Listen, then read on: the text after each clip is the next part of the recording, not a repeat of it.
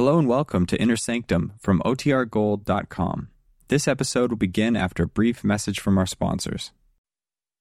Good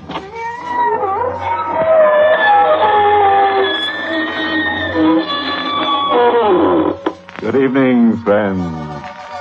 This is your host to welcome you through the creaking door into the Inner Sanctum. Now remember, friends, there's one rule that you must follow when listening to this program. You're not allowed to talk or whisper, but if you scream, that's fine. I've just come back from the most deadly vacation I ever had. Went horseback riding with a headless horseman, swimming with a sea serpent, and golfing with a ghost. In the evening, I visited old friends who just moved into new graves. But here I am, home again, pale, unhealthy, and bloodthirsty.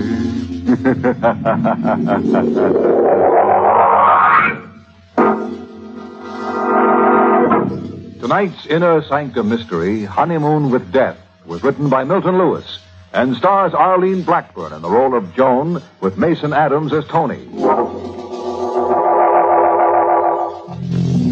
All right, friends. Turn the lights down low and keep in mind the fact that all events that happen on this program shouldn't happen to a dog. Of course, if you feel like twitching, go right ahead. We always say a twitch in time saves 9. Ready? Then listen as lovely young Joan Darby tells us her story in her own words. It was at the end of one of the happiest days of my life. Perhaps the last day of happiness I'll ever know. When this car drove up and parked outside our cottage. At first I thought it was Tony, but then I noticed the man who got out was dressed like a cleric. And the woman with him was rather overdressed in a sporty way. In a moment they were knocking at my door. And when I went to answer it... Mrs. Darby? I beg your pardon. There must be some mistake. I'm not Mrs. Darby. Ellen, is she the young woman? Yes, that's Mrs. Darby. There's no doubt about it. I'm sorry, I don't think we've ever met. We haven't, Mrs. Darby. But please don't try to deny your identity again. I really do know who you are, despite the name you're using here. You're the former Joan Kent, the present Mrs. Anthony Darby, am I right? Yes, I am. May we come in? We must see you. Why? It's about a matter of the utmost seriousness. One might say it's a matter of life and death. I'm speaking of your life or death, Mrs. Darby. Oh, really? Please don't argue. Let us in. Just a moment. You'd better come back later when my husband's here, in an hour or so. My dear, we knew your husband was away. That's why we purposely came at this time. Do you mind telling me who you are? This gentleman is the Reverend Lawrence Norwell, a retired clergyman and a friend of mine. I'm Mrs. Ellen Ramartin. Why did you come here? We came here to save you from being murdered. Murdered? I know that's a shocking thing to say, especially to a young woman on her honeymoon. How'd you know that? I suppose Tony selected this little cottage, so isolated, so far from the main road, so remote. Well, yes, he did. What of it? We'll come to that in a moment, my dear. Did your husband insist in his subtle way that you take along your jewelry and certain other valuables on this honeymoon trip? I'm afraid I can't answer that. You don't trust No, me? I don't. Ellen, perhaps you had better tell her your story. Mrs. Darby, has your husband ever told you that he was married before? No. Well, he was. To me. You? Yes. He can be very charming when he wants to be, your Tony. I wasn't the first woman whose head he's turned, but I found out about him in time. What did you find out? That he was planning to murder me. Mrs. Ramartin and Reverend Norwell, would you please leave my house at once? You love him very much, don't you? Yes, I do love him. And I don't care to listen to any more vicious slander. If Tony is what you say he is, why didn't you go to the police? I have gone to the police. But he's much too clever for them. They couldn't do a thing against him without evidence. And the evidence they need is a dead body. Get out. Get out, both of you. Get out of here! Ellen, the girl is becoming hysterical. I think we've done our duty. I think we'd better leave. Will you go to the car, please? I want just one more word with her. Yes, of course. Mrs. Darby. Why must you prolong this? I remain behind because I'm going to do something I know Reverend Noel will never approve of. I'm going to give you these two things. On this piece of paper is my telephone number. I've rented a small house near here. In case you need help, please send for me. The second thing is this. A gun. I'm leaving it with you. It's fully loaded. You may need it. I don't want it. Don't be a fool. You may thank me for it someday soon. Oh, please don't leave it here. I know how you feel, my dear. I loved him, too. He's so very charming. Always so thoughtful. Always bringing little gifts. Has he given you antique jewels yet? Or has he brought you roses and recited the famous poem by Burns? Why don't you leave? Why haven't you the decency to leave me alone? Of course, my dear. I'm so sorry. Goodbye.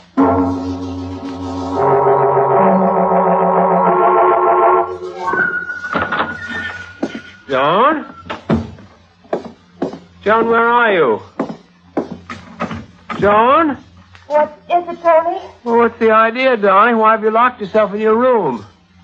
Just a moment. Tony.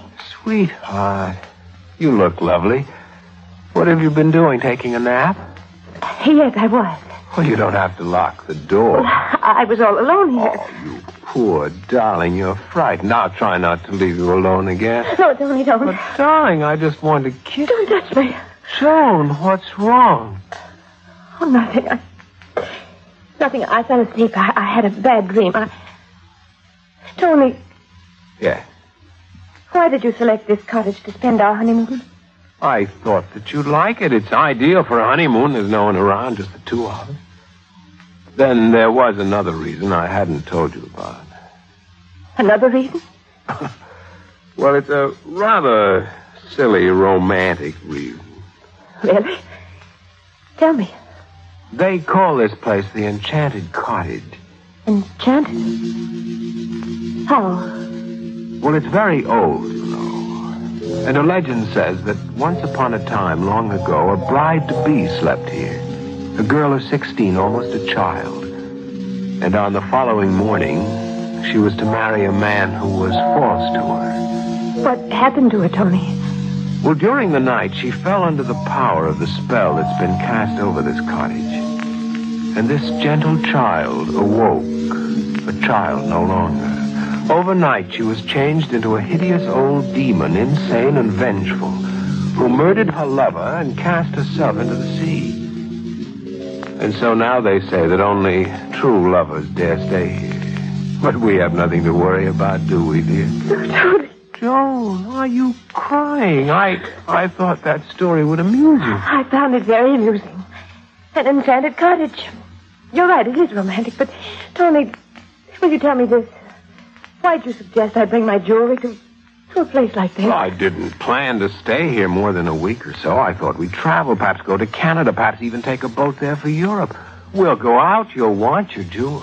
Why'd you use an assumed name for us? Well, I told you I didn't want people to know that we're here. I didn't want any old friends or relatives dropping in on it. Darling, why all these questions? I love you. You surely must know that. Oh, you must forgive me. I've been a foolish, silly girl who's had a bad dream, but now I'm awake. And I love you, too. Oh, Tony, I love you. Joan, dear. Come with me, darling. I brought some gifts for you in town. Gifts? Yes, I know you have a feeling for old things, so when I saw this in an antique shop in town... Oh, what a lovely old locket. Oh, it's perfect. I'm glad you like it. After all, what do I know about antique jewelry? Oh. What's the matter? Nothing. Nothing, just a chill. It gets so cold in here at night. What's the other gift you brought me? Roses? How did you know? Where are they? Here. Oh, they're beautiful. My love is like a red, red rose that's newly sprung in June. My love is like a melody that's sweetly played. Stop it! What? Stop it! Don't. Joan, what's the matter? Don't come near me, don't.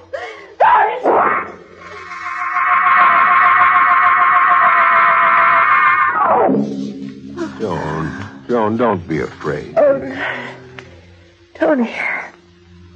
Tony, what happened to me? You fainted, darling. I put you on the couch. I'm afraid you're not very well. Would you like me to get a doctor? No, I'm not that ill. It's just my nerves. Is it? Yeah, I've been that way all my life. My doctor's given me a prescription. I didn't think I'd need it. Shall I go to town and get it filled? Yes, it's in my purse on the table. Oh, yes, I've got it. Come, darling, I'd like you to go with me. Oh, I don't think so. I'll do better to stay here and rest. I don't like to leave you alone again. Oh, don't worry. I'll be all right this time. Is there a druggist still open? Yes, but I'd better hurry. He closes at 9, I think. Well, then you'd better hurry and don't worry about me. All right. Goodbye, darling.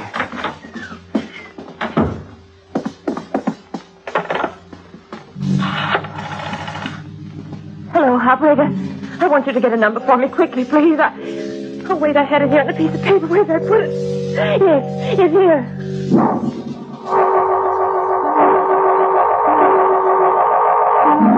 Mrs. Martin answered and told me how to go to her home. It was only a short distance. I could walk it in less than half an hour. I had to speak to her again. Oh, I loved Tony, and I had to find out how much was hysterical suspicion, how much was truth. As I approached the house, I could see a dim light. I heard someone scream. Tony! What are you doing here? Tony! I ran forward. There was a window open. I could see Mrs. Martin in the far end of the room. On her face, an indescribable expression of terror. Somewhere in the shadows, a figure moved slowly toward her. I didn't mean any harm, Tony. I just came here because I loved you. What are you doing with that cord? Help me, someone! He's going to kill me! He's going to murder me! Help! Help! Help! The lamp crashed to the floor as he seized her. I turned from that window and began to run wildly toward town. I wanted to reach the telephone, but there were no houses, no cars that passed. I was alone on the road with just a flashlight. I'd seen a murder committed before my eyes, and I knew then what would happen to me unless I reached the police, unless I found help. And then I saw a car coming down the road. I waved my light frantically to signal him. It seemed a miracle when the car pulled to the side of the road. What's wrong there? Thank heavens you stopped. You've got to help me. Joan! Tony! What are you doing here? I don't know. I went to look for Tony. Get in the car, Joan. Get him? Yes, my dear. I'm afraid you're a very sick girl. Sick? Perhaps I am ill, Tony. Come, dear. Yes. Where are we going? Home. To our enchanted cottage.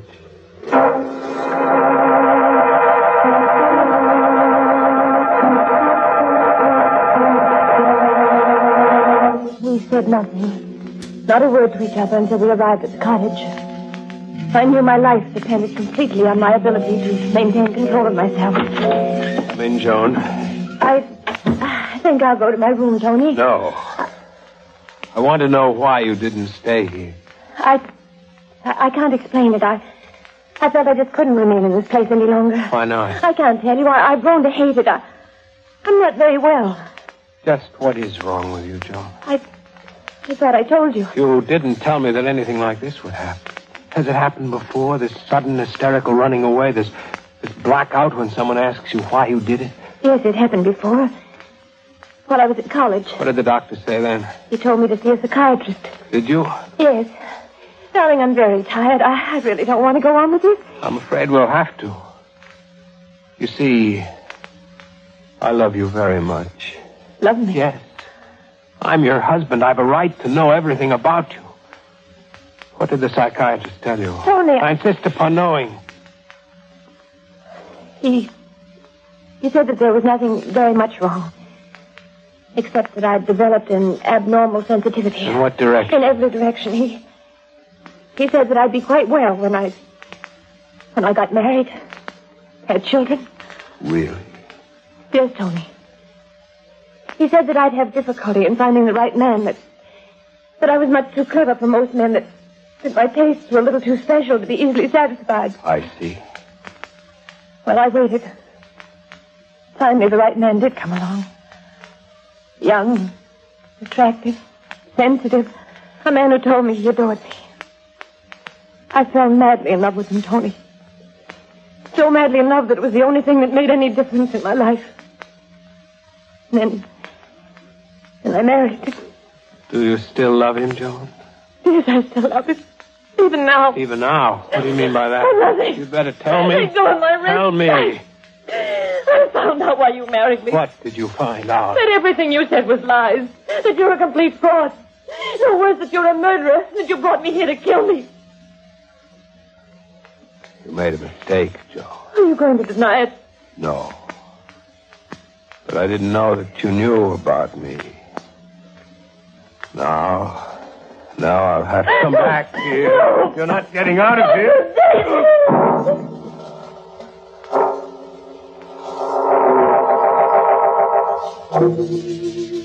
When I opened my eyes, Tony was looking down at me. Strangely enough, for a moment I forgot who he was. Why he was staring at me. All I knew was that he looked so handsome. You'd better sit up now. What happened? I knocked you out. Why didn't you kill me while I was unconscious? Because there was something I had to tell you. You are going to kill me, though, aren't you? Yes. With that cord you have in your hand? Yes. When? In a moment. I wasn't lying when I told you I loved you. Oh, please, Tony. Please don't make it any worse. Don't try to make me believe you really cared. But I did care. We could have been happy. It's true, I met you. I pursued you because I wanted your money. But then I fell in love for the first time in my life. How did you find out about me, Joan? Why should you care about that now? You're right. You're right. Why should I care? I know now that even though I may still love you, I can never trust you. And so, Joan, Tony. it will all be over very quickly if you don't struggle. No. Please, No. darling, I don't want to make it any more difficult than is necessary. Please, Tony, you said you still love me. I'll do anything you want, anything. Tony, please. Please don't kill me. Suddenly, the cord was around my neck, and I felt it tightly. I couldn't breathe. I couldn't think. And I felt my finger touch the drawer of the table behind me. The gun Mrs. Remartin gave me. Of course, why didn't I remember about that before? I managed to open it. I felt the handle with my fingers. Tony was staring at my eyes as though hypnotized, with his arms, his fingers kept twisting the cord. And he did a very strange thing. He leaned toward me. He put his lips on mine. He kissed me. Joan?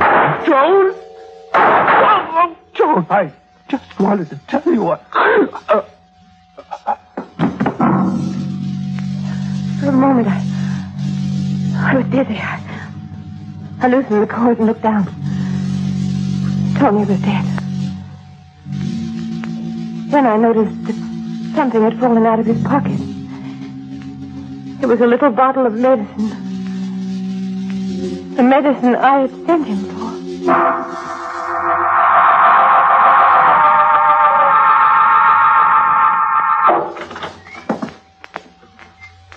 Lawrence? Yes, my dear. What happened?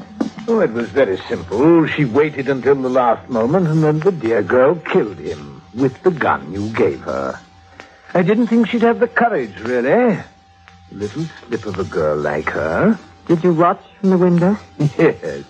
Immediately after she killed him, she picked up a little bottle that had fallen out of his pocket, and then she rushed out of the house. I suspect she ran off to give herself up to the police or kill herself or something. When the house was empty, I simply went in, found her jewels, and here I am. Let me see the jewels. Here you are, my dear. It turned out much better than I thought it would. So it seems.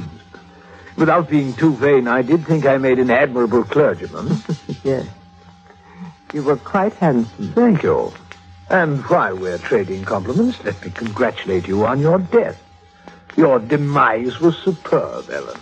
Thank you. Oh, what's wrong? Well, if you must know, it's Tony. Now, darling, I know you were fond of the boy. I loved him. He was charming. He's dead now, and he deserves it. He would have led the three of us to the chair eventually. He was really mad about this girl, and he couldn't be trusted at all. I suppose you're right. He had to go. He had enough on the two of us to make us quite uncomfortable. I think we'd better leave now. All right. I'll go close the back door. Put that gun down. You little fool. Ellen! Ellen, what happened? Don't move. Stay just where you are. Mrs. Darby. Yes. Mrs. Darby. You killed her. Yes, I killed her. Did you hear what... Yes, I heard everything. Do you mind telling me why you came here?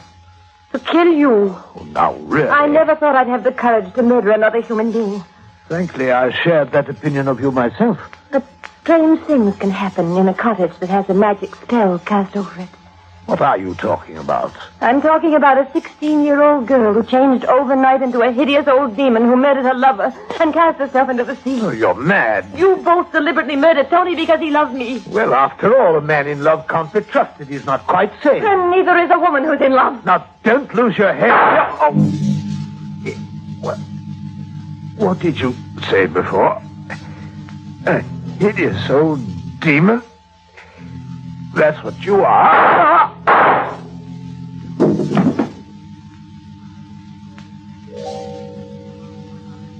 I made quite certain that he was dead. Then I went to the telephone and called the police. And I killed my husband, of course. It was in self-defense.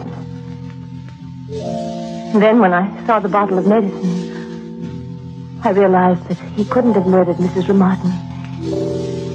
He was in town at the time. I realized I'd been tricked. The murder of Mrs. Ramartin was deliberate. So was that of her friend, the gentleman who posed as the Reverend Norwell. In telling this story for the police records, I'm making no defense of my actions. But it may be true that perhaps I was insane when I committed the last two murders. Or perhaps I was caught in the spell of our enchanted cottage.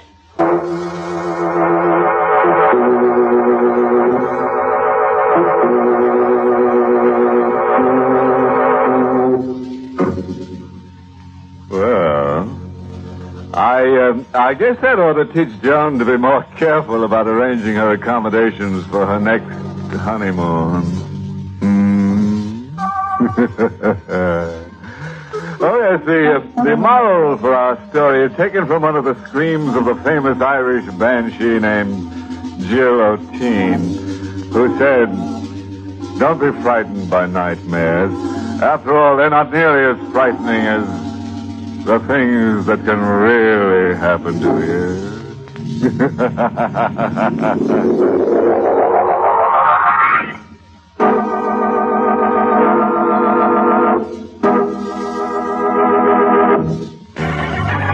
Pleasant dreams.